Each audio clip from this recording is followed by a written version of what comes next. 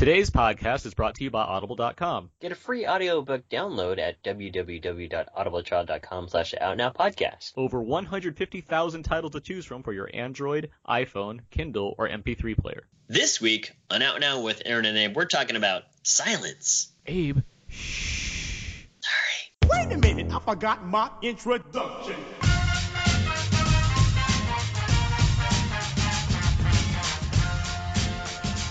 We are now recording, and this is Out Now with Aaron and Abe. I am Aaron, and as always, this is...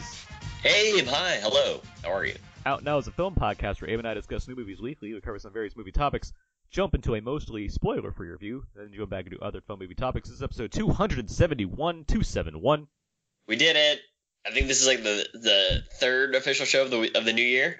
That is, yes, that's Gold, true. silver, bronze. We did it. Yeah, we had our awesome Fences episode with my mother and my lovely girlfriend, and we had our top 10 of 2016 episode, which is an epic 2 hours and 59 minutes long because I wanted to get it just under 3, and I accomplished that goal. And this week we're talking Silence, the newest film from director Martin Scorsese. And joining us today to talk Silence, we have from Cinemaxwell, back from a punishing day in the ocean, it's Maxwell Haddad. Hello, everybody. Does anyone have a towel they can borrow? Yeah. Maxwell, glad to have you back on the show. How are you doing? I am doing well. It's a pleasure to be back. Thank you, as always. For sure. I know we've wanted to get you on for a little bit now, and it's finally worked out. It's all good. But, yeah, the holidays and the end of the year, and with my work and stuff, it's just been super busy. So I'm glad things have settled back down a little bit. Well, I know in addition to, getting to the movies and what have you, you have also, you got a restaurant opened, I believe, if I'm not mistaken, right? What? Yeah, that's true. My family opened a restaurant in New York, so I've been pretty busy with that over the last 2 to 3 months, if not more. What's that establishment called for all those New Yorkers that listen to the Out Now podcast? That establishment is called Maxwell's Chop House. All right. It is an elegant, old-fashioned steakhouse. Nice. Very cool. We dry age all our own meat, lots of great side dishes. It's a lot of fun. Great. All right, so let's get to some quick show note stuff real quick. As I mentioned, our top 10 episode is on iTunes and everywhere you can find our podcast now. It's a lot of fun. We have Abe and myself, along with friends of the show, Mark Hoban and Marcus Robinson, talking along with a lot of other cameos, and I threw clips of different movies in there. So it's a really packed episode, really a lot of fun, a lot of good recap of the 2016 year overall. And, Yeah, it was a pretty good discussion. I especially liked how diverse our lists were. And in addition to that episode, we have an upcoming commentary episode. We do a commentary every month on this podcast, and floating around some ideas. But I'll just say right now, it's probably going to be one of Paul W.S. Anderson's greatest films that we're going to talk about for this month's commentary. Ooh. And given that he only has about 3 good movies I could probably name, I think you can probably narrow it down, because actually we've done one Paul we've done one Paul W.S. Anderson movie already. Yeah. So Gotta be the Three Musketeers, yeah. you know what? That movie, not bad. I agree. Not bad at all. I mostly like his non-Resident Evil movies. I think because he comes from a production design background, his movies always look very good. Very good, yeah. And taking it out of a video game franchise that I think is inexplicably bad, or not inexplicably successful, yet I find to be all bad. His talents go better in other areas, regardless of how style other stories might be. Regardless, this isn't a Paul W. Anderson podcast.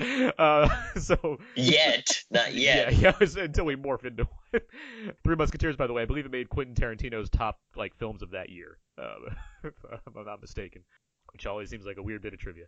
Anyway, new commentary track is coming to get back to the main points about all this. What else? iTunes reviews and ratings. It's good to get those. It helps out our show, helps other people find our show. If you want to log on to iTunes, search for Out Now with Aaron and Abe. You can find us. You can give us a star rating, and you can even type up a sentence that would, provide some sort of Thank you review. in advance, and here's a hug. There you go. All right. Let's move on now to Know Everybody, where each week we ask each other a question or two, try to set the tone for the podcast, and better get to Know Everybody. It's pretty good. Yeah. I have a question. Okay.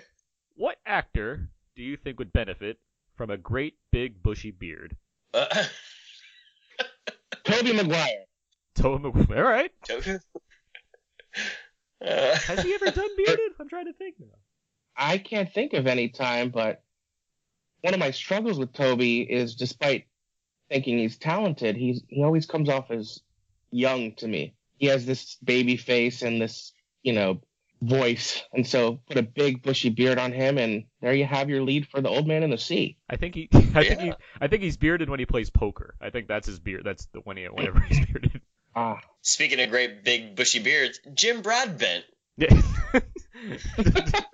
For a direct reference. He looks like he could use a great big bushy beard, though. Like, I'm less concerned of my answer to my question now, and I'm more concerned if Tobey Maguire's ever had a big bushy beard. that's He's what I'm got facial hair, but not a great big bushy beard, I think. I think so.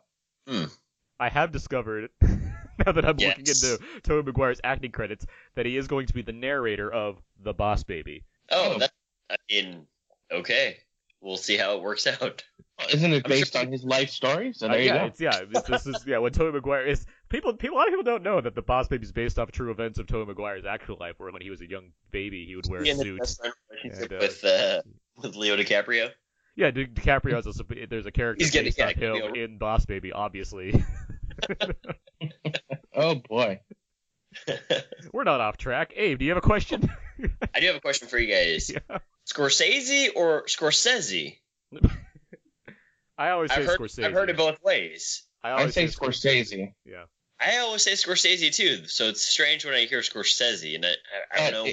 It's funny. A TV spot for Silence came on the other night when I was watching TV with my fiance, and the narrator definitely said Scorsese.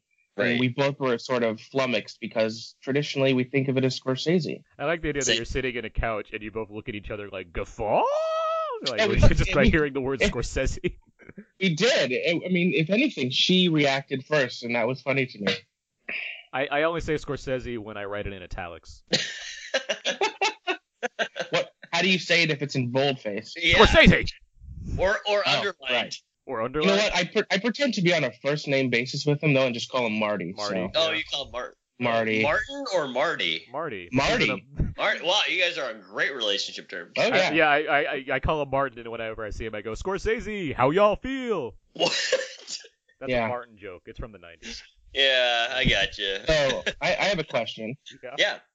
If you were traveling to Japan under precarious circumstances and you felt for your safety, who would you rather have by your side?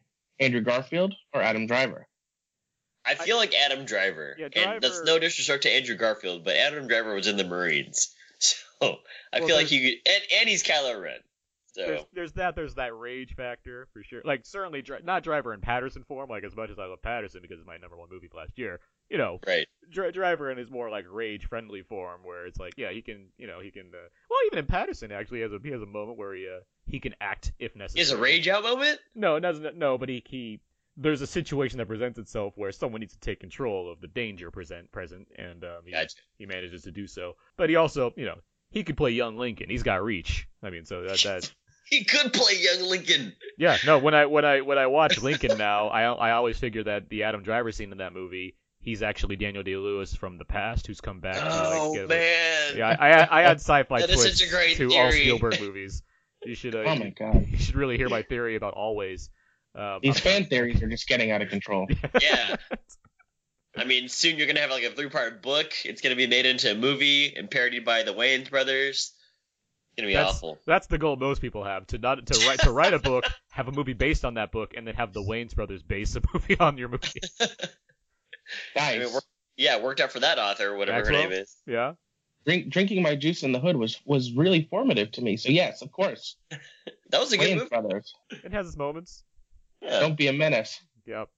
He was really going for that longest title award. Yeah, It it's might up have there. it. Come to think of it, it's Yeah, certainly it's up like, there. I wonder what's longer. Tu Wong Fu is up there. That is true. All Too the long Pirates food. movies are up there. Oh, yes. Yeah, Yeah. That one I comes remember- swinging out the gate, where it's like it's not just Pirates of the Caribbean, guys. It's Pirates of the Caribbean: The Curse of the Black Pearl. It's like we mean business. We made this Pirates movie. Yeah. They set their expectations from day one. Can you tell that I've forgotten the question that Maxwell asked? Yes, Adam Driver or Andrew Garfield if you're traveling to Japan in Yeah, see, and I difficult mean, you conditions. mentioned like Adam Driver being in the Marines. Meanwhile, Garfield, what does he have? Hacksaw Ridge, where he's not even using a weapon. Like, the guy's not gonna help That's you out. true. with He's it. kicking grenades with his feet. And we haven't even talked about this movie yet. Like the things he's not doing to help people out. So. All you got left is Oh. Spider-Man, but he's so emo now after Gwen Stacy died. So I mean, it's just like, what do you got going? That was a sad scene. Anyway, First, Jamie Foxx. yeah. If only Electro wasn't so blue. Double entendre. Abu die. So Oh, boy. all that out of the way, that's how you play. No, everybody. All right, let's move on now. Let's get to our let's get down to quickies. DM? Each week and not now, we have a movie of the week that I talk about. What is the movies? These are the week that's talking about quickies. DM? That was pretty good. I I was mean, happy with it. 2017 is pretty strong right now. I was happy with it. Yeah. It was good. Abe, have you seen any other movies this week? I did. On TBS, I watched the TV edited version of Miracle, which I'd never seen before. And I'm sure there are a lot of deep cuts of that Disney movie on TBS. I don't know if there might have been like one swear word that they may have bleeped out. I'm not really sure. But Kurt Russell's amazing in it. I think the movie it's fine. I think that it's very much falls into the trope of team coming together kind of thing. But the Gavin O'Connor movie, director of Warrior. yeah, and I actually really liked Warrior. I think you and I both. Yeah. And didn't he direct something more recently? He did. Well, he did. Let's see. Jane Got a Gun. Jane Got a Gun. And but there's something before or after that I'm not thinking of right now. Anyway, but if you think about it, just shout it out. Yeah. Have you not but seen Warrior before? Is that what you're saying? Or? He Warrior. he directed The Accountant. Oh, The Accountant. Yeah, of The course. Accountant. The That's Accountant. right. Yeah, That's what it was. That's what it was. Yeah. But yeah, the story of team coming together, it's pretty much what you would think. But I certainly enjoyed Kurt Russell's playing it, as well as who's his co-coach? Noah Baumbach, or not Noah Baumbach? Noah Emmerich. Emmerich. Yeah. Related to the great producer Toby Emmerich. Yeah, who owns New Line? I didn't know but I that. think he's just got a different job. Oh yeah, isn't he in charge of Warner Brothers now or something? Yeah, something Oh, like wow. that. Yeah, he Congratulations. took over Warner Brothers. Yes. Yeah. Noah Emmerich. Yeah, he's on The Americans, and he's It's on the Americans, yeah, it's the he's FBI great. agent. But I thought that you would. I've loved him since the Truman Show. Yeah, Yeah, he's, me he's too. Truman's best Yeah. friend. He has a lot of great Best supporting friend. roles. Yeah, Yeah, he's a great character actor for sure. yeah. He's slowly creeping into the Aaron and Abe friend of the show. Yeah, we status. don't talk about him enough because we haven't. I mean, he's been doing TV for the last several years. He so has. we haven't. But He has a great. He has slowly- a great little moment in that Aziz Ansari, Master of None. That's right. Yeah, where as like he takes like the husband. yogurt. Yeah, he takes. Yeah. He takes the last one at that shop. Yeah. So, but anyway, Miracle. It's pretty good. You know, I wouldn't. It's certainly something that you could definitely watch and not feel bad about. Maxwell, have you seen any other movies recently? Yeah, I recently saw A Monster Calls. Oh, I thought was fairly excellent and extremely emotional. It touched me very deeply. And I find, so often we talk about how special effects and stuff like that are overused or are there to hide the story. But I thought this was a really lovely case of special effects and fantasy elements used to enhance the story and very purposefully done and tasteful. I highly recommend it. yeah, certainly a strong one from last year as well. Anna and I we'd read the book, so we were really looking forward to seeing the movie, and we did, and we really liked it. I thought it was very good. I think for Abe, there's a number of like fantasy story segments that the monster tells to the child, and they're very much done in a similar style to the Deathly Hallows animation scene. Mm-hmm. Interesting. And Yes. I think you'd very much like that. Let alone the movie itself, I think it's quite good. But Okay. yeah, a lot of good stuff in there for sure. Good performances. Yep. I've seen a few things just because there's a couple of releases that came out this week that we won't be getting into in further detail. But I will mention them right now. The Bye Bye Man came out this week. It is Not good. Good. It's the January horror movie that you tend to get Oh. this time of year, meaning that it's not good, and yeah, we can certainly say bye bye to thinking more about it. But it's basically it's a mix of like the Candyman, Nightmare on Elm Street, and Halloween all into one bad movie. Like that's what the Bye Bye Man All is. into one bad. 3 pretty good franchises, minus the Candyman. I will say first Candyman's legit scary. I don't know what you're talking about with Candyman. But the there is some real like I wasn't bored watching this movie. And it has It some just wasn't good. It's not good. No, the first like half hour is like pretty solid as far as what it tries to set up, but then it just kind of turns into, oh yeah, these actors aren't very good. It's a lot of young actors, like new actors. Sure. And they're Right. not very good, but in the kind of way where you can tell. Yeah. So it becomes kind of funny, and so that's why I wasn't bored with it, as opposed to something like, I don't know, The Forest, which is not a good movie, but it's also like boring. It's like this The is one like, well, with the Japanese forest thing? with Okay. I keep on mixing that one up with the Ellen Page movie, which I forget what that one's called. Something with forest. okay, Yeah. Anyway. but yeah, Bye Bye Man, not good. I just think it interesting about the Bye Bye Man is how it is. The screenplay is by Jonathan Penner, who was a 3-time Survivor contestant, and the Really? film was directed by his wife. I didn't know he Well, was a get on Survivor them for contestant. getting But, wow, a green alright. light on their movie script and making it. I'd be Well, it's- happier you know, to praise it's it if hard it to seemed do. like a scrappy, like, hey, we made this for nobody. It's like 11 million. It's like pretty high for a horror movie. So it's like, well, all right. Blumhouse would have turned it down. They were like, that's too much. It's not a Blumhouse movie. I know. Yeah, they would have been like, we need 9 million or less. I was also able to see Monster Trucks with Anna. We Oh! saw Monster Trucks, and guess I'm what, so guys? excited. You know what? It's And? fun. I had fun with Monster Trucks. Okay, I'm glad. Oh, yeah. I'm glad.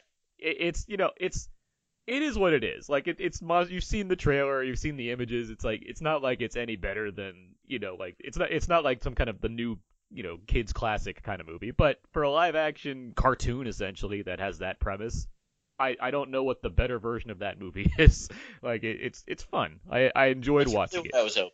I It has- distinctly remember being on the show, Uh-huh. talking about the trailer, Uh-huh. and saying, I am a fan of literalism. And so when you call a movie Monster Trucks, if you're giving me monsters in trucks, that's all I'm going to need. Well, it delivers. It has a climax that really emphasizes the fact that the movie's called Monster Trucks. Excellent. I'm I glad. plan to see it. How's Alex Summers in it? What's funny about Lucas Till is that like he's supposed to be like a high school senior, and he looks like Is he 27 years really? old. Like he looks Yeah, this 27 years This old. man Like that. is like almost 30. But like the opening scene of him, it's like there's like a big truck pulls up, and it's like this guy and his girlfriend, and he looks over and there's a school bus, and like everybody in the school bus is like a kid except him, like a top like Like a 6, legit- 7 years oh, old okay. in the school bus. So it's like, why is this 27-year-old man in this school bus? Like, oh, he's supposed to be a high schooler. Okay, even then, why is he the only And high he's schooler on MacGyver the school bus? It's very Yeah, and he's confusing. MacGyver now, so he could probably, just wire a car and drive it to school. But I'm glad that it's fun, because that's really what I'm hoping. It seems like he was hired because like he has a big mouth, and so he like makes exaggerated facial expressions, and because he has that long hair, so when the truck's like doing stuff, the hair moves all around. It's like we only have one male actor we can find that nails both of those requirements. So here we go. Hey man, if it works, it works. I'm glad that he got casted. I like that guy. Yeah. He's fine. Yeah, he does the role. Like and Yeah. the movie's packed with like actors too. And I can see like because it costs way too much. It costs $125 million, and I guess That's I a can lot see of why. money. But here, I'm just gonna don't react so I can name all these Okay, names. all It has Danny Glover, Rob Lowe, Thomas Lennon, Amy Ryan, Holt McCallany, Barry Pepper. Like it's like all these Wow. people are in this movie, and it's like Frank Whaley, Brett from Pulp Fiction. Like it's just like why are all these people here? Brett It's like- from Pulp Fiction. that's what I think of him as. Yeah. What movie did these people think they were making when they signed on to do it? They clearly saw the title and they're like, that sounds fun. They're like, wait, this isn't an animated movie or I just have to use my voice? I have to act in this thing? And then they got like already locked in the contract. There you go. Well, I mean, they Yeah. probably were like, "Oh, this is gonna be way better than Pete's Dragon," and then all of a sudden they got moved to January. That was the Probably that was the what problem. happened. Yeah. Anyway, But yeah, Monster Trucks. It's not bad. Like it's All right. it is what I'm glad it to is. hear it. For especially Yeah. because you don't get we talked about this before too. You don't get many PG live action kids movies these days. No, you don't. I think they need to make more of those. So it's like this, for what it's trying to do, it does it fine. Like so. I And it's can't wait for the TV spot next week that says, Aaron from Why So Blue says, not so bad. yeah. they did that recently with like I think it might have been Assassin's Creed or something like that, and I was watching the spot, and basically it's actually just Twitter lifts. They Oh, yeah. lifted Twitter Oh, yeah. quotes from random people, and I was like, this is That's so low. Oh, It's never a great sign when the Twitter reviews are the ones they're highlighting in the TV spot. right. I wonder. they did it, like, in I wonder the sense of split logic. Like, because it's not like, they're not blind to this, so I'm curious what the marketing stats are when they do that as opposed to having actual reviews, if there's any kind of uptick in box. I was like, well, it's just people just like us, because they're on Twitter like I am, so I should probably see this movie now. I'm curious how effective that actually is. I don't think people are looking clearly at it, or they're probably not analyzing it as deeply as we are in terms of the where the quote is from. But it's there. There's like maybe a subconscious thing going on. That's true. Yeah. And because the same applies to like when you have big quotes, but like the movies, they're it's from like like the Utah Daily or something like that, where it's like right. some random publication and not like Rolling Stone says or something like that. Yes, local. Yeah. Anyway, I saw a couple more movies that I'll mention real quick. Yeah. I saw these a while ago, but I'll mention them anyway because they came out in wide release this week. Patriots Day, the Peter Berg film, the second of two from last year. Also, second good film of two last year. I'm glad to hear it. I think he and Mark Wahlberg have really found a groove together because both Deepwater Horizon and Patriots Day are quite good. They've already got another one lined up. Yeah, right. Yeah. I forget what the premise is. But, I forget what it is too, but I know it's another right. And Hidden Figures, which came out last week in wide release. I just want to mention that one again because it is quite good. I'm happy that it's doing well at the box office. So Very, cool. very good. Yeah. Very good. All right, that was out of quickies. Jim. Let's be out of quickies. Jim. Okay, good. Okay, 2017. I gotta keep you on your toes. Yeah. Jim. Anyway, we're gonna move preemptive strike. You get edgy. You get jumpy here, and we gotta worry out. All right. Kind of jumping with the gun there, Connor. Yeah. All right. Let's get to out of quickies. Jim. Okay. Let's get to. I'll get you. Yeah, someday. I'll get you. Not today. Not today. Yeah. Right. Not today. Let's get to trailer talk. We talk about one of the newest movie trailers of the week, what we thought of it, what have you, and I'm building quite a list here of trailers we haven't talked about yet, but I want to talk about There's this a one. lot. Yeah, I watch 14 trailers a week. I got a list. I'm keeping track, so I know what we haven't talked about. But we've talked about some of these things actually in smaller detail in other episodes. But I want to get to this trailer for this week, A Cure for Wellness. This is the new Gore Verbinski film, a director I'm quite a fan of as far as his visuals and what have you. And I'm going to read the IMDb description of the plot here. It says, an ambitious young executive, played by Dane DeHaan, is sent to retrieve his company's CEO from an idyllic but mysterious wellness center at a remote location in the Swiss Alps, but soon suspects that the spa's miraculous treatments are not what they seem. So yeah, that's the basic premise for A Cure for Wellness. And what I'm curious about is that I know Gore Verbinski was long ago he was attached to the BioShock movie adaptation.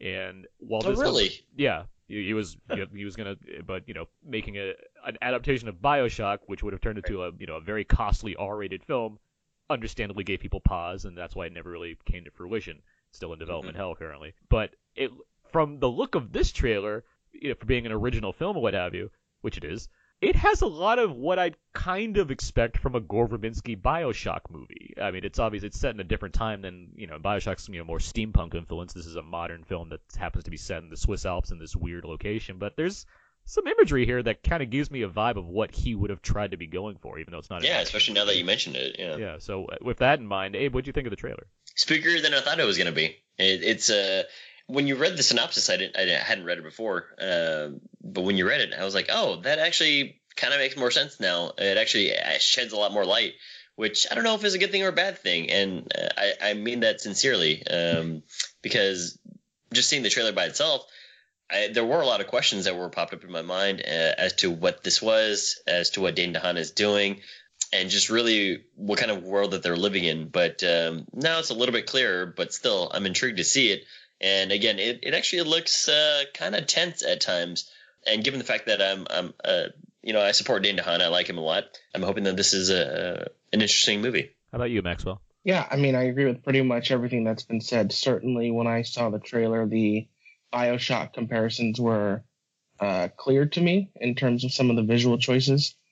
And I'm all for interesting artists getting the opportunity to tell original stories with a good cast. And, it seems like they were given the freedom to go a little surreal and crazy.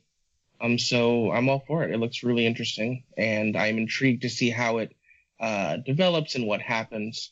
I also get a little bit of a Shutter Island vibe from some of it. Yeah. So it'll be interesting to see if that's just a coincidence or if there's more direct parallels between the two. Well, when Dane DeHaan, arrives in the Swiss Alps and says, "I'm a duly appointed federal marshal," like that really kind of gave me pause. Especially because this just goes more to the theory that Dane DeHaan and DiCaprio, what's his face?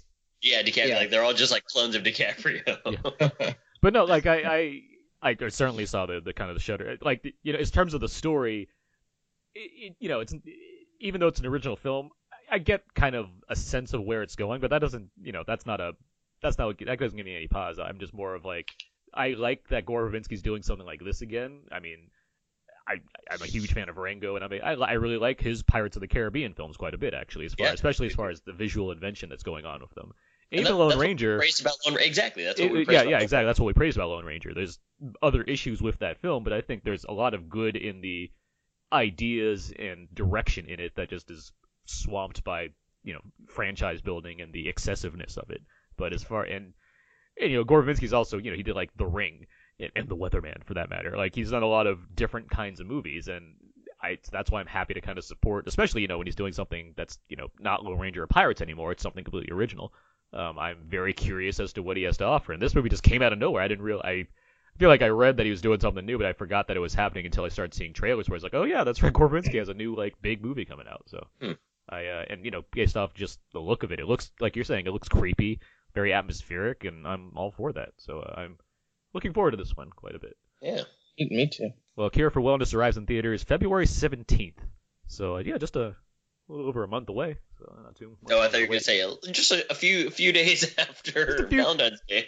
Oh yeah. A few days after Valentine's Day, a week after the Lego Batman movie. It just seems like a good timing for a creepy Gore Verbinski thriller. With that out of the way, I think we can move on to our main review for Silence. Ferreira is lost to us. He denounced God in public and surrendered the faith. That's not possible. Father Ferreira risked his life to spread our faith all over Japan. It seems to me that our mission here is more urgent than ever. We must go find Father Ferreira. This is in your hearts, then, both of you? Yes. Then I must trust God has put it down. The moment you set foot in that country, you step into high danger. That should have been some of the trailer for Silence, which is the new Martin Scorsese film that has been 25 years in the making for him, based off a 1966 novel by Shusaku Endo. The story is inspired by true events. It follows two Jesuit priests, Andrew Garfield and Adam Driver, who travel to Japan to locate their missing mentor, played by Liam Neeson, as well as spread Catholicism. It is a dangerous task, as the priests are forced to live in hiding, but must also eventually deal with the consequences of their presence, given the priests' underestimation of Japan's ruling power. As I said, it's been a long kind of road to get to this film. It's been a passion project for Martin Scorsese, and understandably, I can see how that'd be tough to get off the ground for a 159-minute religious drama with only so much to kind of market. But with that said, let's start with Maxwell. Maxwell, what did you think of Silence? This is interesting. I saw the film a couple weeks ago when it first opened in limited release in New York, and I've spent a lot of time mulling the film over since then. And certainly I would hope to be able to see it again, because at 159 minutes, it's very dense. There's a lot of nuances in the film. If we're talking just surface level, I can't call it a bad film. It's a good film. The performances are uniformly excellent, with perhaps Andrew Garfield's best work I've seen in a film, all the way down to, surprising performances from actors I wasn't that familiar with, like Issei Ogata, who is really just strange and bizarre and delightful in this movie. Where I struggled with it, admittedly, is more to do with the story and the actions that these characters take. It's no secret that I am of the Jewish religion, and proselytizing, as opposed to many other religions, is frowned upon in Judaism. We don't go around trying to get people to convert to Judaism. It's not a part of who we are in our religious identity. And so I found myself questioning the actions of these priests going into Japan, where they were not wanted, where they were trying to force their ideas upon people, some of whom were interested in the ideas and interested in Christ, and many who weren't. And while if it had just been them going to try and rescue and find Liam Neeson's character, that's one thing. But as they're going through and they're constantly tested and their faith is questioned, it really sort of ate me up inside, because I had a really hard time connecting on the level that I think the film wanted me to. And certainly I recognize that this is a very personal thing and not necessarily a mar on the film itself. You know, the film is really lovely. The pacing is deliberate, and it allows time for things to breathe, and the scenery is gorgeous. So there's so many good things in the film that I'm bothered by the fact that I'm struggling with it so much on a deeper level. You know, but that's one of the amazing things about art, is sometimes the most impressive art is the stuff that really does challenge you and challenge your ideas and what you know. So that's why I've had a hard time with this film. And certainly I want to give it, you know, another chance to now that I sort of know what to expect, to see how I can approach it on a different wavelength. Abe, how about you? What do you think of the film? That is quite a deep reflection upon it. I certainly liked a lot of the technical aspects of the movie. I certainly thought that the direction was very, very well done. And Aaron, you've said this before, but Scorsese, he definitely tends to continue to challenge himself by trying new methods of directing. This one is no different. Sure, there's like some zoom shots that he usually does, and you've seen it in some works like I forget the name of the movie I'm talking about with Henry Hill, but Goodfellas. Yeah. Goodfellas, yeah, sorry, zoom shots and whatever else. But there's some interesting direction going on here, which really allows you to feel the introspection of these priests that are going out to go and try and find Father Ferrer, which is Liam Neeson's character. And along the way, again, they do encounter all these Japanese folks who are religiously persecuted just for being Christian, right? And this isn't modern time. This is like 1670 some odd. And for all that it is, I kind of was just with it until they finally got to some more introspective talk about how Japan views Christianity. And that's very much later into the movie, especially with I forget the name of the actor, but he's the Inquisitor of the region which they're a part of. And then it actually gets way more interesting when you get to Liam Neeson's character and the discussion that they have together with Andrew Garfield. I certainly think this is one of Andrew Garfield's best work. I was kind of blown away by it, actually. I wasn't really expecting anything, and I'm glad to see that it was such an emotional piece for him. But on the whole, it's strange because I'm praising a lot of it, but I kind of just didn't have a lot of connection to it. And that's not a knock in that I didn't feel connected, meaning like, oh, well, I didn't understand the plight that Andrew Garfield's going through, or I didn't understand how these Japanese folks had to live in secret and how difficult it was, because it's conveyed through meaning. I mean, Scorsese is a master of like show, don't tell kind of thing. And it really helps with some of the narration, which are the letters that are being penned by Andrew Garfield. But for whatever reason, I just couldn't really attach myself to it all that much. And again, that's not a knock. It's just me personally. And maybe that's how Maxwell feels. But I feel like mine's a little bit more spaced than his review. And I appreciated it for its beauty and its look and everything else. And I definitely enjoyed the acting. I liked the story. I understood it. But there's just something in it that I just couldn't attach myself to. So maybe upon second viewing, and I really want to praise this movie for its aesthetic and the amount of time that it took to get it made. I mean, it's like over 20 some odd years. I mean, that's more development, but as far as like making the movie, I mean, it's a beautiful looking film. There's even one time where there's some color gradation in it, and I was like, oh, that's a really good look. So again, I understood everything that was going on. It's just something that just didn't click with me. So on the whole, it is still a very good movie, and I would recommend people go see it just to start a dialogue. But for whatever reason, it just didn't feel like I was pulled into it and emotionally pulled into it. What I like hearing is that you both are willing to sit down again and watch it, given the the length of the film and the intensity of it. And when I say intensity, it's certainly not a film that is full of action and what have you. It's just more of the thematic and emotional and even physical struggle that these characters have to deal with the situation they find themselves in. Mm-hmm. And I very much admired seeing a film very much put the audience within that, that kind of plight as well. I mean, I mentioned the length a few times here, and I mentioned it because the movie is long, and it does feel long, but I feel like that's very deliberate, as Maxwell, you said about the pacing. The first, half, if not 2/3 of this movie is devoted to the journey of Andrew Garfield and Adam Driver's characters to find their mentor. I mean, they're also, living among the Japanese people in smaller villages and trying, and, doing their work as priests. But, the overall journey is almost this Apocalypse Now type journey of trying to, find Kurtz at the end of the river. Like, they're trying to find their mentor, Father Ferreira.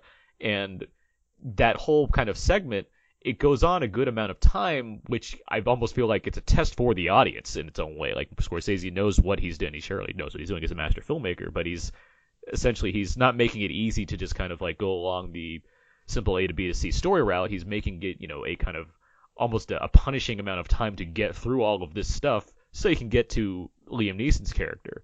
And by the time we do meet up with his character, the movie opens up to kind of new thematic ideas and what have you, and really delves into what Scorsese's trying to say and what the various avenues are as far as how to approach the idea of these priests being in Japan and what the ruling parts of Japan want to do about it and what have you. And I found that all very interesting. I found the whole movie very interesting, but I found that part especially, it really, it gave further depth to the story I was already being told. As far as the kind of acting goes in all of this, I think it is quite terrific. I think Andrew Garfield is pretty fantastic in this movie. Liam Neeson, who I was humored by the fact that he decided not to like lose his accent. He's just like, whatever, I'm just gonna be Liam Neeson. you won't mind. But for what really kind of got me is that Liam Neeson's like what? He's like 8'4". He's a tall guy. Like, he was gonna play Abraham Lincoln. He's a big guy, and he's very, he has a level of intimidation. He's imposing. But this is a film that breaks him down. Like, I don't think I've ever seen Liam Neeson look this vulnerable in a film before. Like, he's a towering figure who can, presumably beat you up given those Taken films and the Young Colette Serra films that he's been in. But here's a movie where because of he's forced to kind of apostatize. That's the reason why the two priests go on their journey to begin with. The rumors that he has kind of thrown it in on the Catholic religion and kind of went the other way. Finally seeing his character. This isn't a spoiler. I mean, you have to meet Liam Neeson's character eventually, so it's not really a spoiler. But just the way we see him, it's such a different way of seeing someone like Liam Neeson, where I usually see him as a confident figure. Here he's done. Like his spirit has been broken, and this whole film is it's seeing these characters kind of get to these vulnerable states where they have to really make big decisions about how they're going to proceed, given that they've devoted their lives to a belief, and the movie very much wants to challenge them on how far they're willing to go to support it, and I found that to be very interesting. Connecting with it's one thing, but just admiring the way Scorsese's trying to challenge his own self, where he's had a lot of films that deal with his thoughts on religion and what have you, and this is just another one of those where it really finds him in what is kind of current places and seeing how this would play out and examining that through film, which I found fascinating. And as I've said, Abe, is that I also like how much of a challenge this film seems like it was to make. It's not Scorsese just resting on things that he's used to doing in his films. It's him stripping away a lot of what he's known for as far as his films go, aside from a few elements like narration and some of the camera shots or what have you, and doing much like Hugo, where it's like he's never made a giant 3D spectacle before, but here he goes making one of the best ones ever made. And here giant 3D spectacle family movie. Yeah, exactly. It's like that's not something I know Scorsese for, but there he goes doing it and doing it with aplomb. Here he's making like a Bergman film essentially. Like he's doing something that's deeply cinematic that feels very much different from it's a far stretch from Wolf of Wall Street, his last film, which feels very much like a typical Scorsese movie. This one just feels like something completely out there. And I love that. I love that he's what is he, like 80s? How old is Scorsese? No, 73, 74, I think. 73, yeah. So he's up there as far as directors go, and he's still trying new things. He's going for it. And yeah, the film aesthetically is pretty fantastic. I mean, there's great shots of. I don't believe they filmed in Taiwan, I want to say. Oh yeah, I believe it's like Taiwan. Yeah, but the look of the film is pretty spectacular. There's a great amount. You see characters being tortured in some ways where it's not as that it's graphic, but it's very it's heavy to watch, and it's presented very cinematically in a way that you could really feel what the characters are going for. And yeah, just all of it as far as a directed film goes is very impressive. And so yeah, just a lot of that. I just thought it's a film that has stuck with me, and if I had been able to see it again, or really had the time, amidst all the other films I'm trying to see before that end of the year, it might have placed even higher when it came down to like top 10 time. But I think there's just a lot of great stuff here that. I sort of want to get back to the point that Maxwell was talking about. Maxwell, you brought up the notion that it's interesting that these folks are going around and they're spreading their religion, but and you kind of feel conflicted with that. And I'm glad that the film kind of addresses that, but I kind of wish that they talked about it a little bit more, because Japan historically has been an isolationist country, and until like Commodore Perry came through and kind of opened it up a little bit to the West. But yeah, that's kind of an interesting concept of, we didn't want anybody to come through and tell us how to live our lives. We've been living it for generations like this, and we are such a proud society that you don't understand. You're invading our territory, kind of thing. And that's where it got interesting with the Inquisitor, of just their discussions about how this person is, an ugly wife or a barren wife, or those are terms used in the movie. But I kind of was hoping for a little bit more of that discussion, and sure, Liam Neeson brings a little bit more to it. What did you guys think of that aspect? And I kind of just want Maxwell to speak more to it, to flesh it out, of the conflict that he had with it. Gosh, I don't want to repeat everything I said prior, but I speak from this perspective just because it's my perspective. Judaism is one of the few religions that doesn't advocate for proselytizing. Yeah. And I found parallels with that with Japan at this time in the way that they operated. And so the word that came to mind is selfish.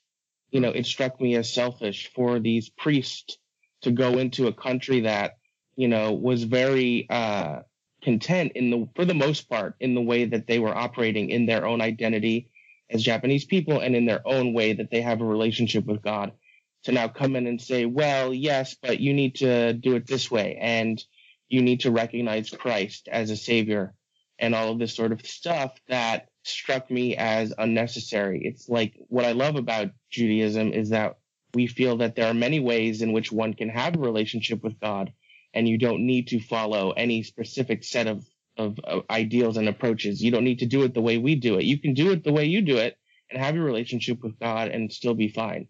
And so to go through this struggle that they did, and certainly I connected on one level in a struggle with faith, particularly in the latter section of the film, without giving too much away, wherein certain things start to break down and question more.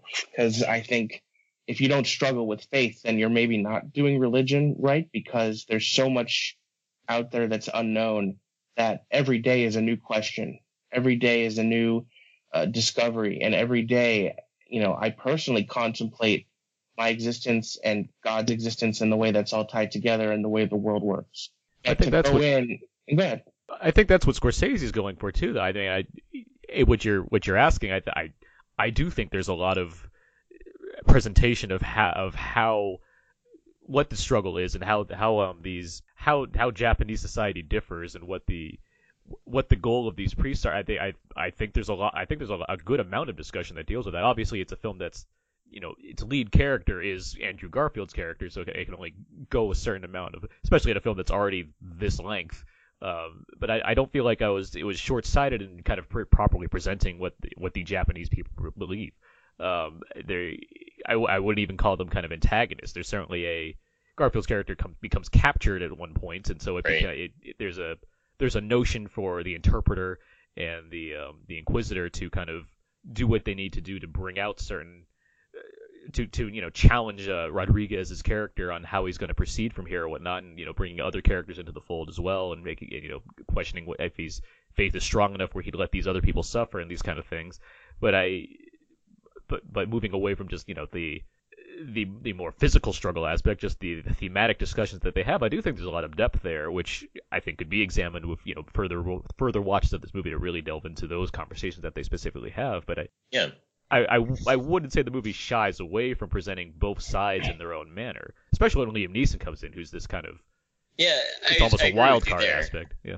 I mean, well, I agree with you that it doesn't shy away from it, but it comes a little bit later, and that's no knock to the movie. It's just the way that it's written, right? It's the way it's written, but I think it comes later because you have to really buy into what Rodriguez is presenting and why you're supposed to, kind of go along with where he is. I don't think the movie tries to shortcut it either, as far as what Maxwell you're saying, where there's a kind of, as I said in the opening synopsis, there's an underestimation of what he's expecting to believe from that. He thinks he can come in and just do what he needs to do and get out of there and what have you.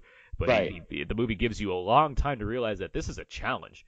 And it's a challenge. It should be a challenge. It shouldn't be easy. I certainly like that personal struggle aspect of it, right? So Andrew Garfield's character, Rodriguez, he comes in and, like what you had noted, he thinks that he's just going to go find Father Ferrer, but along the way he basically encounters all of this hostility, and he also encounters all this pain and suffering, and so he's challenged himself, which is why I think that it's an interesting element of what happens later in the movie in the third act with he and the interpreter.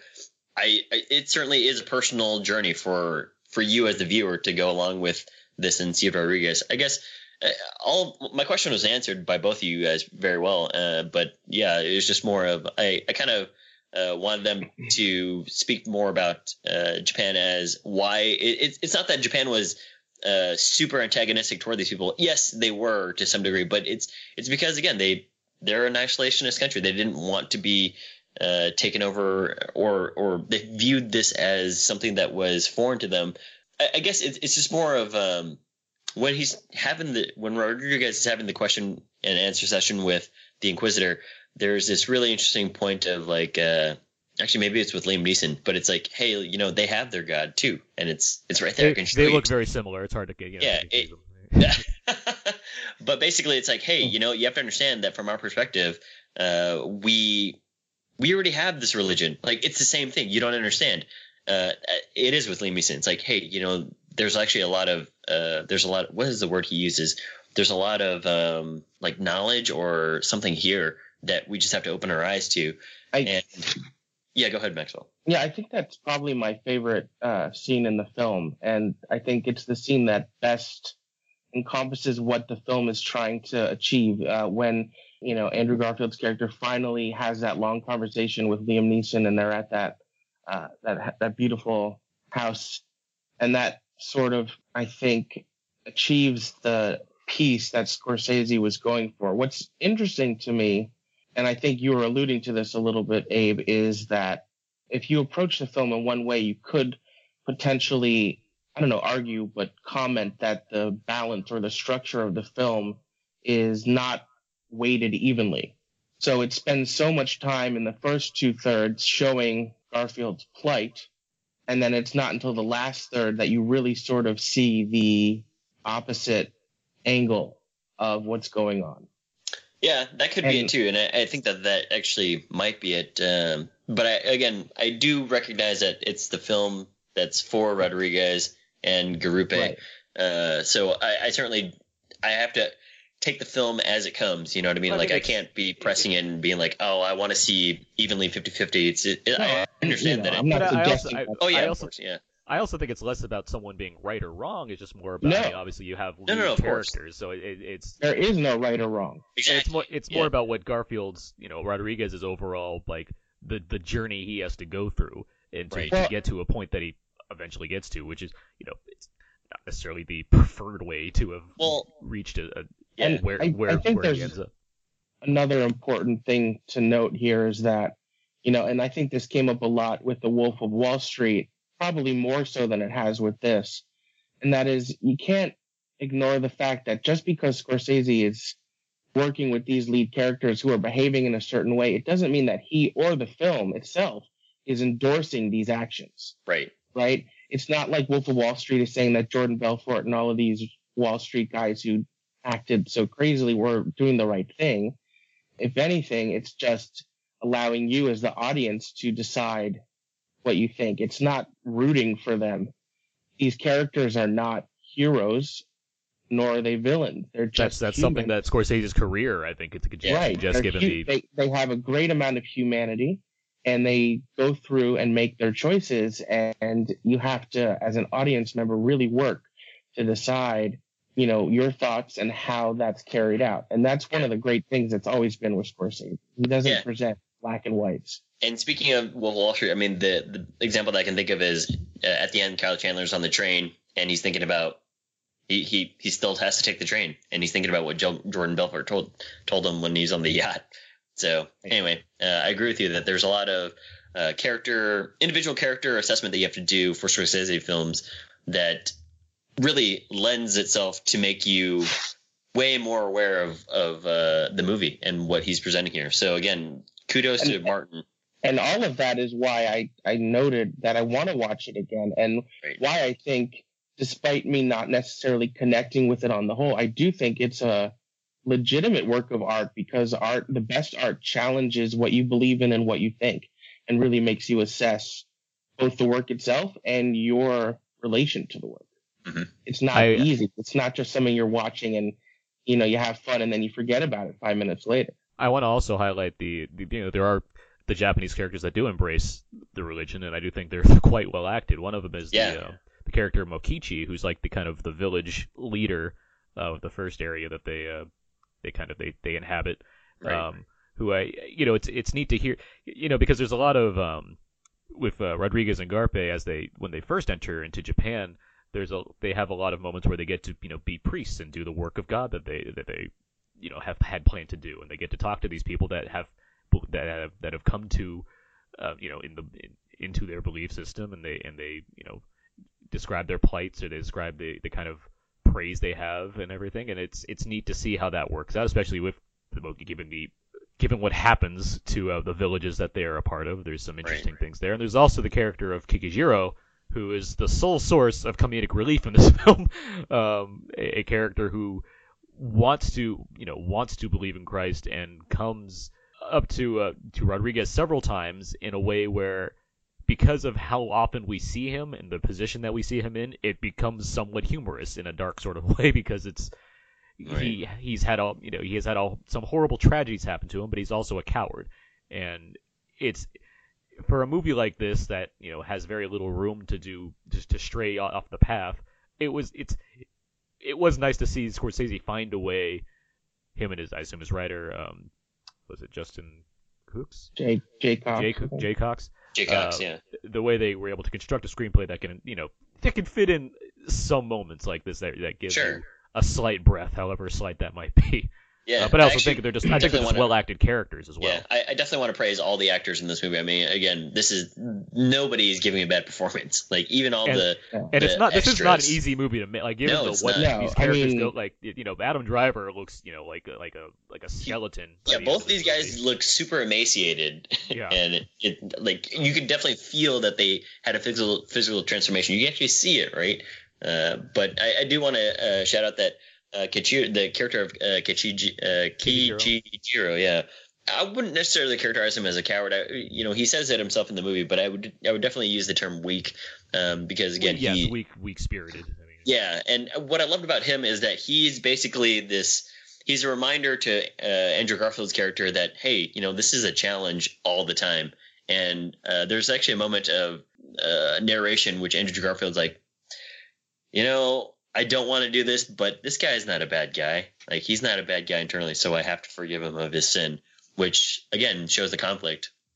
But on the whole, I definitely appreciated that Martin Scorsese casted Japanese actors and actresses for this, and that he had them work to his level. You know what I mean? So I'm glad that everybody was able to give a performance that was nothing took away from it. When I'm watching it, nobody is like giving an off face, or there's not one character that says something that is seemingly lackadaisical in enunciation. So everybody's just giving it their all, which really adds to you not viewing them as actors per se and kind of just going with the story. So thank you, Martin, for doing that, because that really helps you into the movie. If he was going to cast an Englishman, 2 Irishmen, and a Martian or whatever Adam Driver is. I mean, it's nice that he instead of actual Portuguese actors, it's nice that he was able to counter that with a lot of Japanese people. It is interesting to note who the original cast of the film was intended to be. Yeah, Benicio del Toro, Gal Garcia Bernal, and Daniel Day-Lewis, right? Interesting. Which, wow.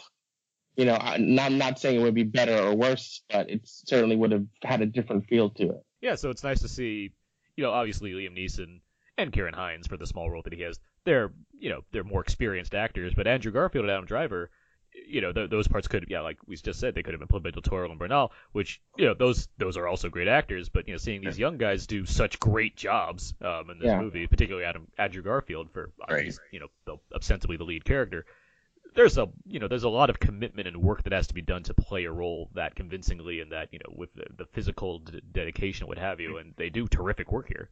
Garfield, with this and Hacksaw Ridge, which have certain thematic similarities as well, had a very impressive year. I didn't see Hacksaw Ridge, but I've heard that it's a good movie and he's pretty good in it. So yeah, he's very good in it. Okay, I'll have to catch that on VOD or something like that. Yeah. I mean, the last thing I'd say is, Aaron, you mentioned, I think, a little earlier about how it's a very different film for Scorsese, and certainly over the last 15 years or so, this seems like an outlier. But I do think when it's on home video, it will make a fascinating triple feature with The Last Temptation of Christ and Kundun. Certainly, this is an area that Scorsese has visited before. Obviously, religion plays a big impact in his life and Catholicism. Right. And, I think watching those three together would make a fascinating thematic trilogy, and how this filmmaker has grappled with Christ and religion as he matured over his career. And I certainly hope there's some special features on, the eventual Blu-ray of this to kind of delve further into his process of making a film like this and what he has to say about it. I've been enjoying reading the various interviews he's given as he's gone on, press for the movie, because it deals with. It's not a standard we had a lot of fun making this one. It's a personal movie for him. So it's right. Andrew Garfield and I went drinking every night. It was great. What? Sorry. Does he usually do his own commentary on the Blu-ray reviews? He sometimes does commentaries. He hasn't done one for a while, but okay. Just curious.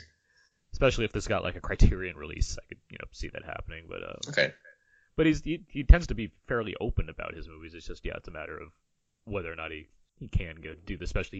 If he bothers to want to do special features, he can sometimes be more like Spielberg, where he doesn't really care that much, or he can sometimes be like David Fincher and go all into it. So certainly one might think that because of the passion project nature of this, he'd be more inclined to do the special features for this versus some other films. But at the same time, it could be like, well, the film speaks for itself, so I don't want to. So it's also very possible. Yeah, I'm always of two minds. There are certain films where the directors go all in with documentaries and commentaries, and while it's fascinating to listen to on one level, on the other level, I'm like, well, you've taken away some of the mystery, which I felt made it so good to begin with. So. That's always been Spielberg's logic. He is very hesitant to delve. He's never done a commentary, and he's very hesitant to delve into his. Oh, he didn't want to tell everybody that Tyrannosaurus Rex was a metaphor for life. Just gonna get you while you're in the toilet.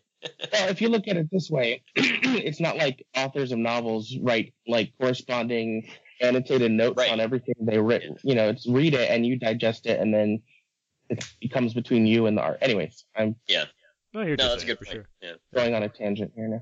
Well, if that said, Silence, which is it's spread wider now. It's in almost 1,000 theaters around the country at least. Where would you say people should go and see this movie? I mean, I certainly think. Go ahead. No, please. Okay, I think it should be seen in a theater. Despite it may seem like I said some negative things toward it. That's certainly not the case. I just struggled with it, and it's a beautiful film. And I think the cinema is the best place to have a relationship with this film, because despite people maybe talking or on the phones, I still think you can have the least distractions in a theater where it's dark and it's just you and the screen.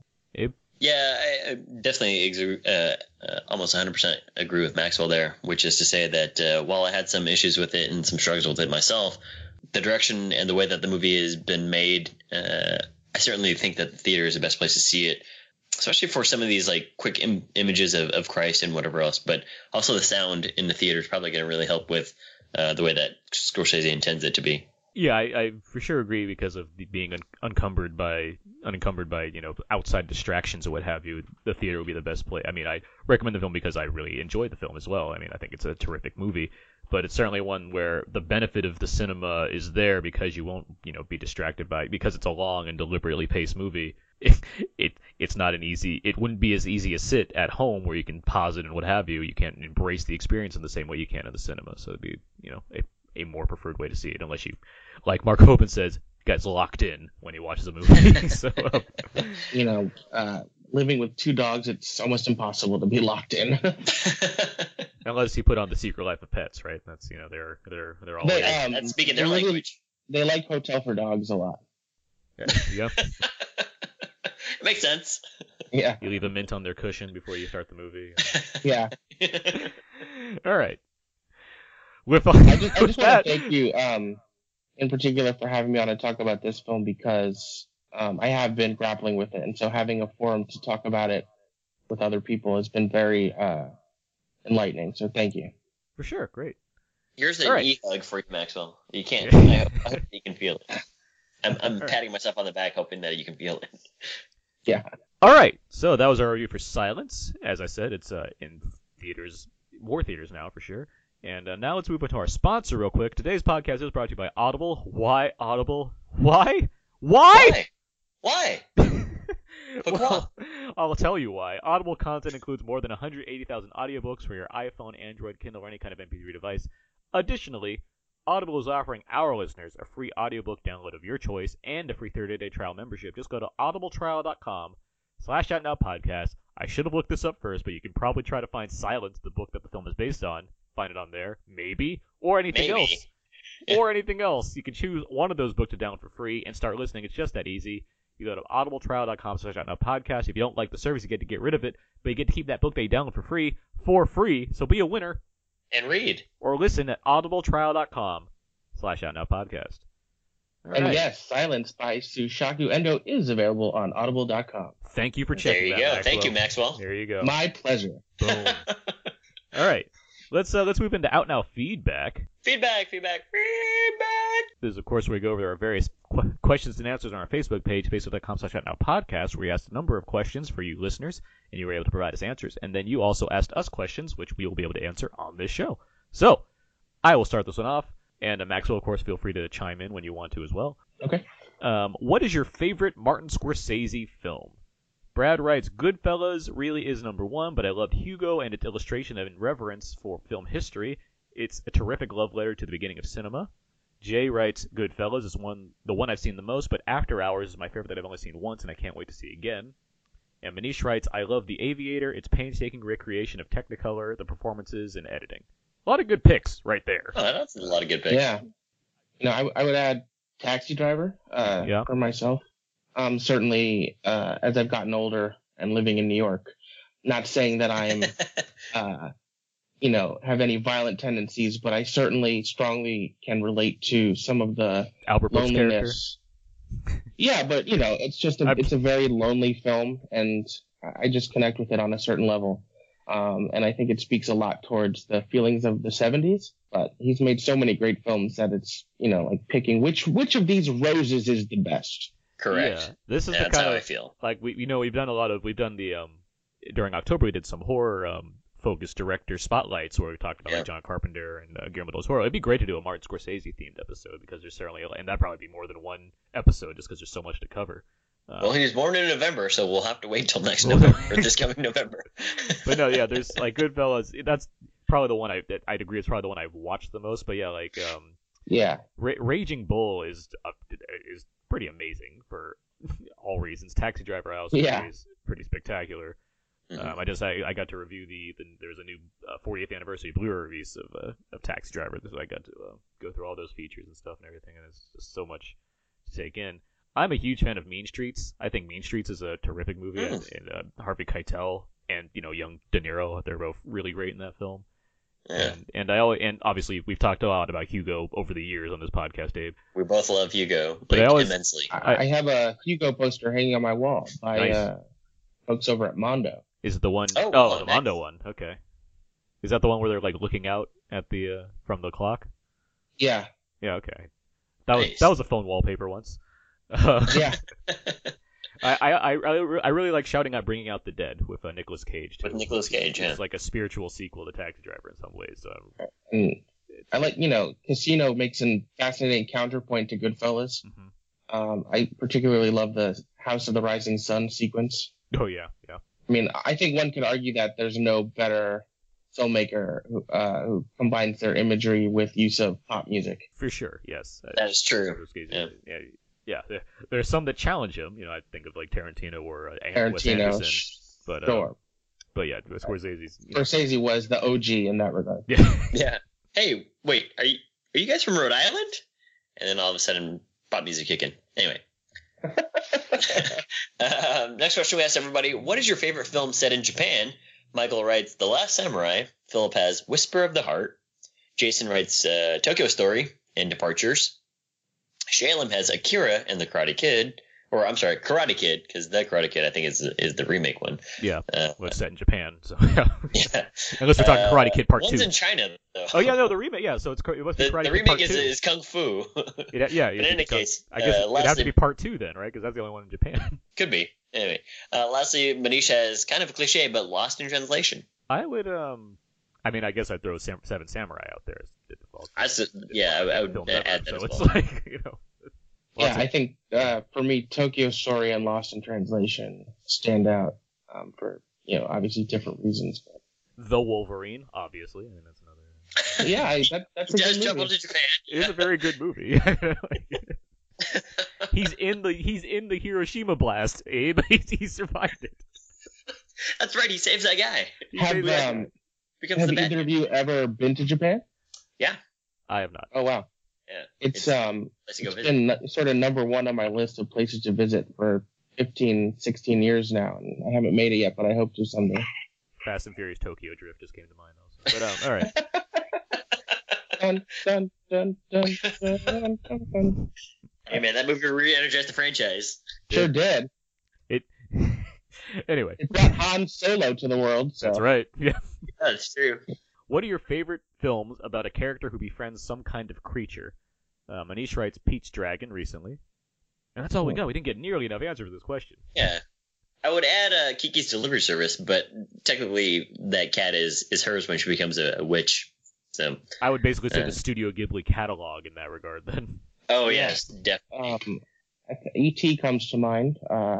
Certainly. Mac and Me. God, Sure. it's all Paul Rudd's fault. I wish there was. I saw The Founder with Michael Keaton, and I wish there was a Mac and Me reference in there somewhere. I was really hoping for one, but didn't come to fruition. I used to have Mac and Me on VHS tape. I did that too. I got from a McDonald's, I believe. I did not. But I had used it. to That's watch the only a way lot I of, know it because I had Mac and Me on VHS. Yep. And I believe the poster's like the adult like holding the child like over his shoulders or something like that. They like not the child, the younger, the Mac or whatever. The Mac. That's a weird movie, by the way. Yes, Mac and Me. That is a strange movie. Future commentary, right there. Yeah, exactly. I'd also add to this question Monsters Inc. There you go. Oh yeah. Yeah. That's a great choice.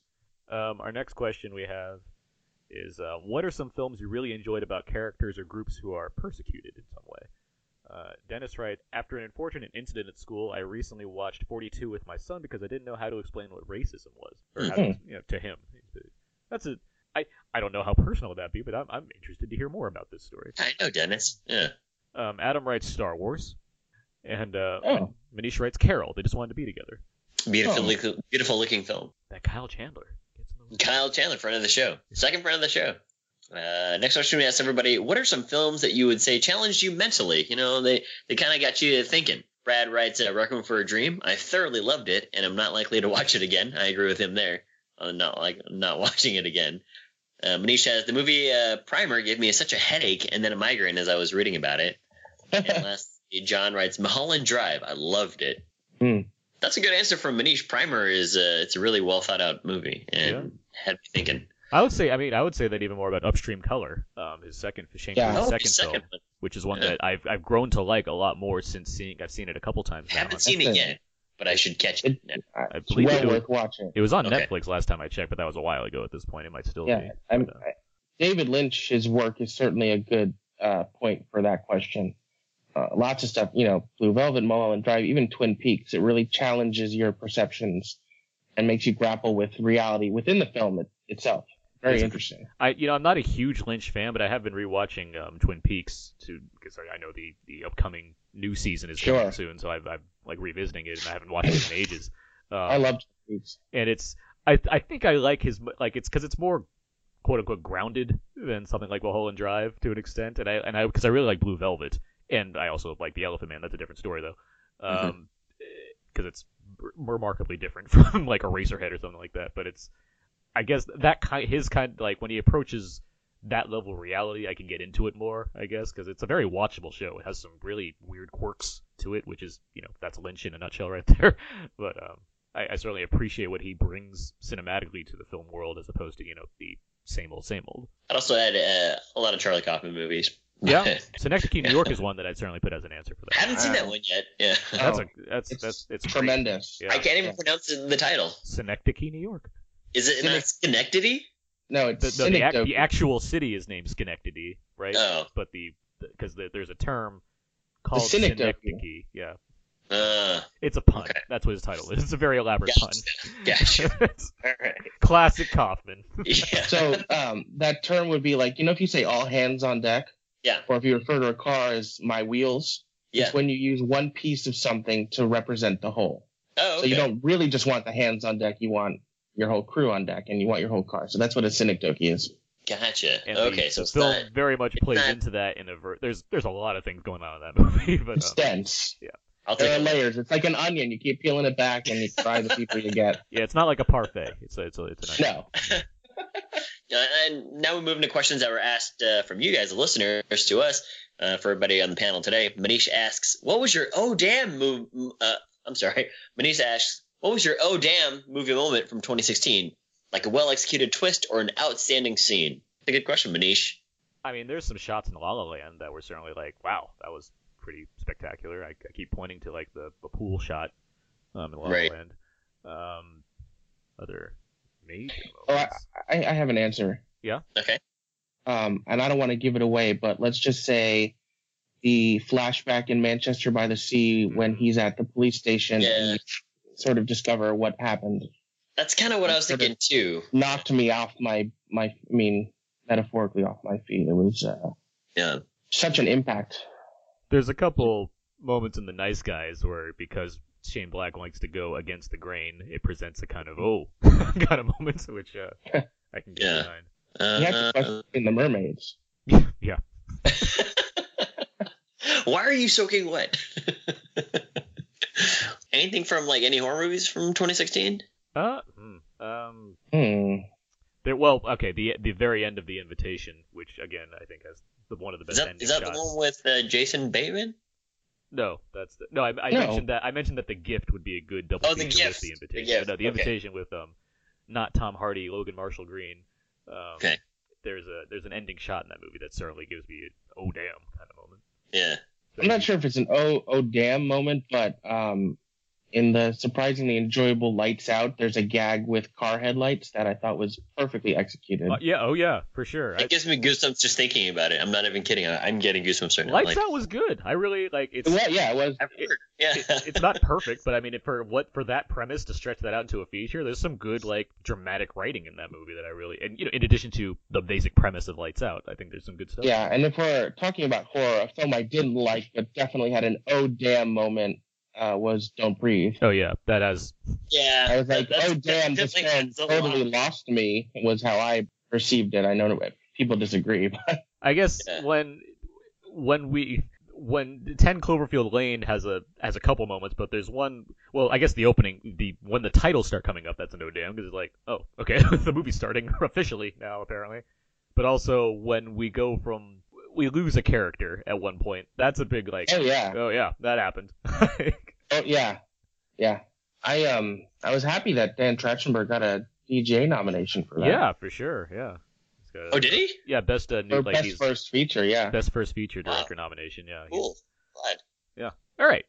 That was feedback. Feedback. What time is it now? I actually think it might be time for some games here, Aaron.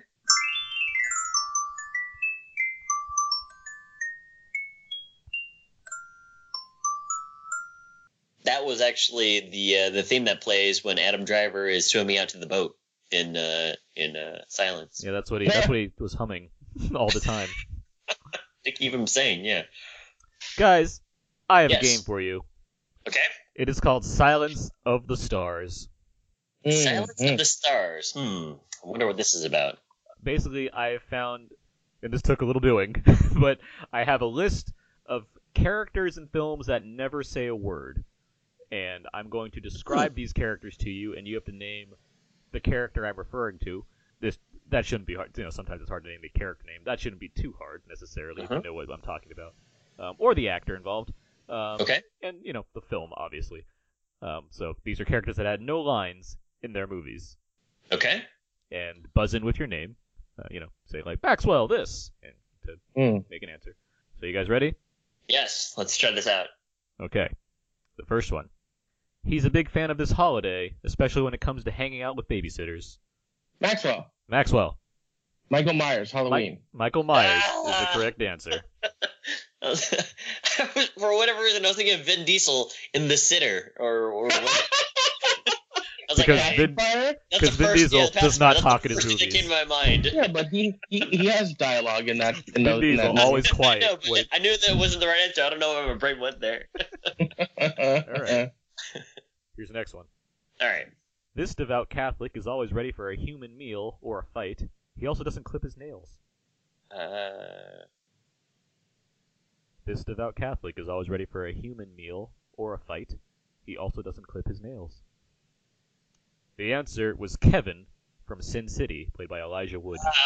For some reason, my mind went towards Hannibal Lecter franchise, but Yeah. Here's the next You don't one. want to know where my mind went. Anyway. Here's the next one. This character came back from the future to take on 3 angels in elaborate fights.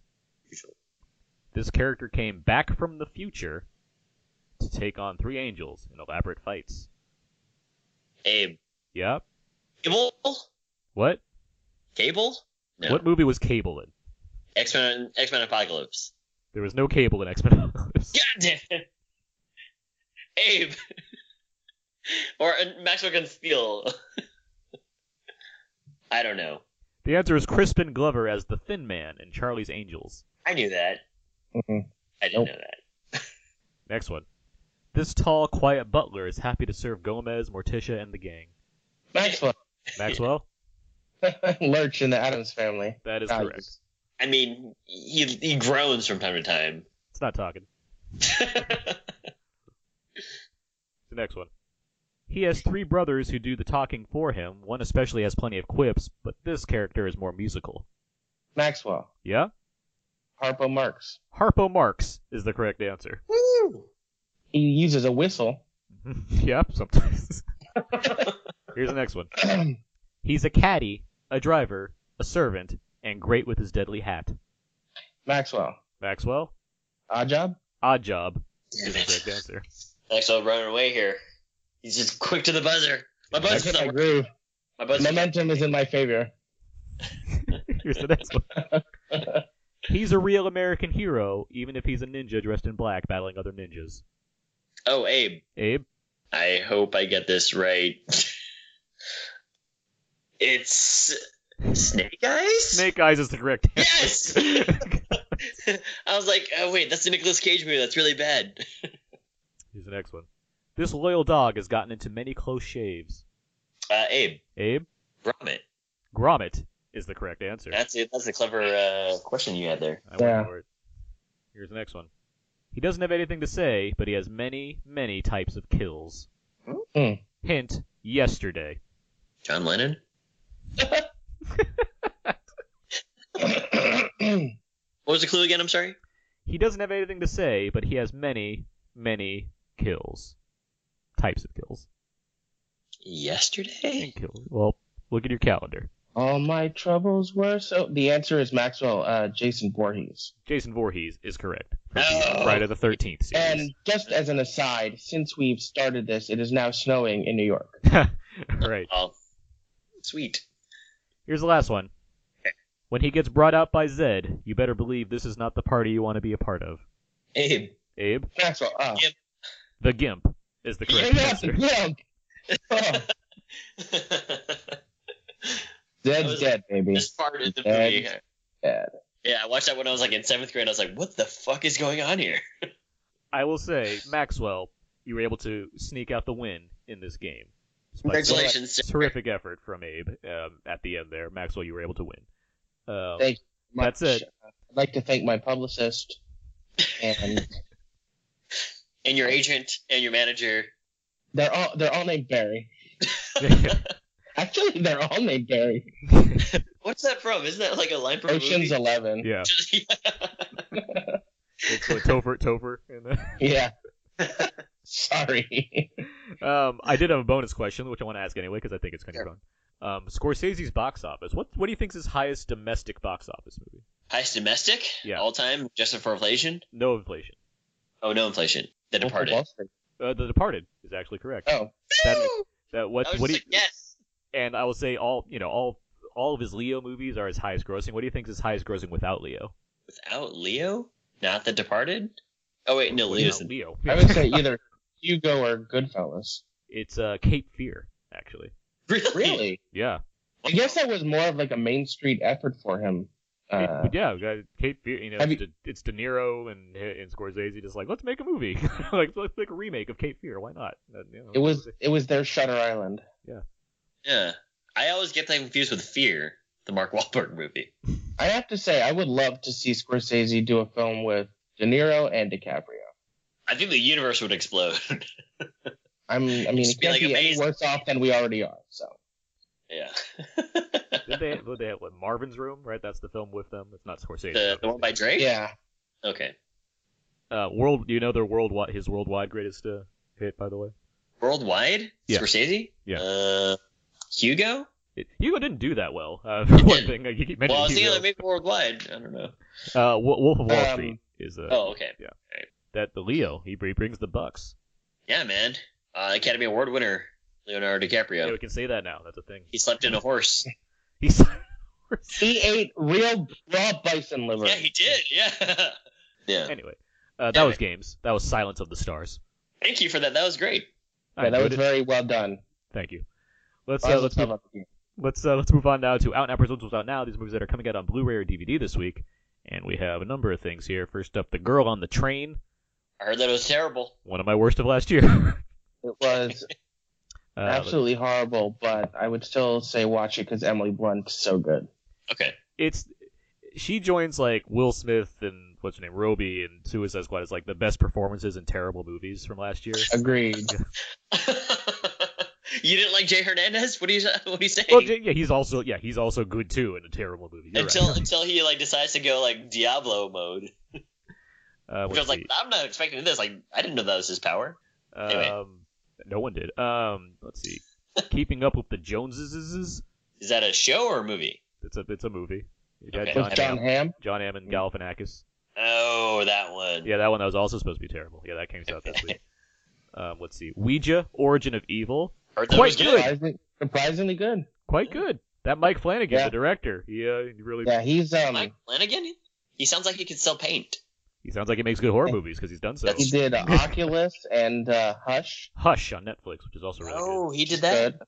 Yeah. If they're gonna make another Halloween movie, he would be my choice to get a crack at it. Ooh, that'd be spooky. good. Yeah, he's very promising as far as Blumhouse Horror. trained directors go. Speaking of trains, Train to Busan comes out this week on Blu-ray. Heard that was pretty good. Yeah, it's a Korean you seen zombie movie set on a bullet train, and it's awesome. It's You've seen it, okay. yeah, I was able to review the Blu-ray for it, and it's quite good. Okay. Especially as for me, being a zombie movie fan like that, it does a lot of cool things. It does Fast action zombies or slow walking? they're fast acting zombies, but the use of the bullet train location, and it's somewhat varied the way it approaches its different kind of action zombie sequences. There's a lot of variation of how it tries to do things, and there's also a lot of kind of character drama, which tends to come with zombies. Say no more. I'm sold. I'm gonna go check it out. It's a good one for sure. Let's see. Death Race 2050, a sequel to the Roger Corman classic. I want to say I haven't heard anything about it. Well, no, you wouldn't because it's a Roger Corman movie, so it just kind of arrives, and you're like, oh, that happened. But I am certainly, I do like the David Carradine Death Race. The David Carradine Sylvester Stallone Death Race from the 70s. So I'm very curious about this one, even though it's probably I saw terrible. the one with Jason Statham. Which is a Paul W. Sanderson film to bring it full circle. Oh, is it? We've come full circle. What was this episode written by Larry David? You start hearing the song right now. Exactly. Let's see. The Whole Truth. This was a lawyer thriller with Keanu Reeves, which was okay. Haven't seen it. My problem was Yeah. I kind of figured it out right away, and I don't tend to do that. So if that happens for me, then it's pretty predictable. But it's fine. Ali, the commemorative edition, out on Blu-ray this week. Is that a documentary? No, it's the Will Smith Ali from Michael Mann. Oh, gotcha. Okay. It's just the commemorative edition. Like a man, right? Yeah, which I believe has the director's cut, which I don't think was on Blu-ray before. So that's reason enough to maybe see it. 12 Monkeys Season 2. Heard that's a good show. Yeah, I have too. They're an animated film called The Long Way North, which Brandon Peters, friend of the show, reviewed on Blu-ray. It is from people behind Ernest and Celestine and Song of the Sea, some Irish Oscar nominees from a couple years back. I like both of those movies. Yeah, this is another one from that studio, what have you. So I'm curious for sure. Yeah. And lastly, on Criterion this week, Something Wild, the 50s version, not the which is also actually on a Blu-ray, the Jonathan Demme film, and Fox and His Friends. So if you're familiar with those are now on Criterion. I haven't heard them. Well, by the way, answer to Odam moments, Giant Man. Oh yeah, Giant Man in Civil War. That's a great one. I was like, oh, whoa, what's going on here? That's a good one. All right. Thanks for just shouting it out. That's how that's we what do we it. do here. Yeah. Those are the rules. Okay, so that's out now. What's Presents out now. Let's go on to Extremely Cool. These are things that are now on Netflix that I can recommend in some way. Speaking of what I just mentioned, Death Race 2050 also comes out on Netflix this week. So at least I'll be able to see it some There you go. Yeah. Let's see. The Lemony Snicket's A Series of Unfortunate Events is now on Netflix with Neil Patrick Harris. I'm hearing good things about, and I'm very excited to watch. Yeah, I've heard good things about it too, and I don't know why, but maybe I should give it a try. I enjoyed the world that they set up in the Jim Carrey film. So I'm curious if they kind of follow through on that kind of production design with. I read all the books when I was younger, and I'm a fan. Okay, how many books are there? Either 9 or 11. There's a lot, but they're short. They're like smaller than a normal book, and they read very fast. Okay, it's like a Goosebumps. Kind of. Those are fun. I mean, as far as like a young adult book, and it's like fast paced. Yeah. They read fast. They're short. They're very whimsical and dark. Good stuff. Speaking of dark, whimsical, and unfortunate, It Follows is also now on Netflix as well. Oh, which is, okay. A horror film that had me looking behind my back a couple times when I was walking home from the theater. There you go. And if you really want to do yourself a favor, you can watch It Follows and then listen to my mom and I talk about It Follows on a previous episode of this podcast. Mom's Movie Minute. That's right. Okay, so that's extremely cool. Let's move on to next week's show. Next week, Abe, you're going to be gone next week, right? I am going to be gone. I'm going to be on a little bit of a hiatus, vacation for a couple weeks here, so Aaron's going to be holding down the fort. Okay.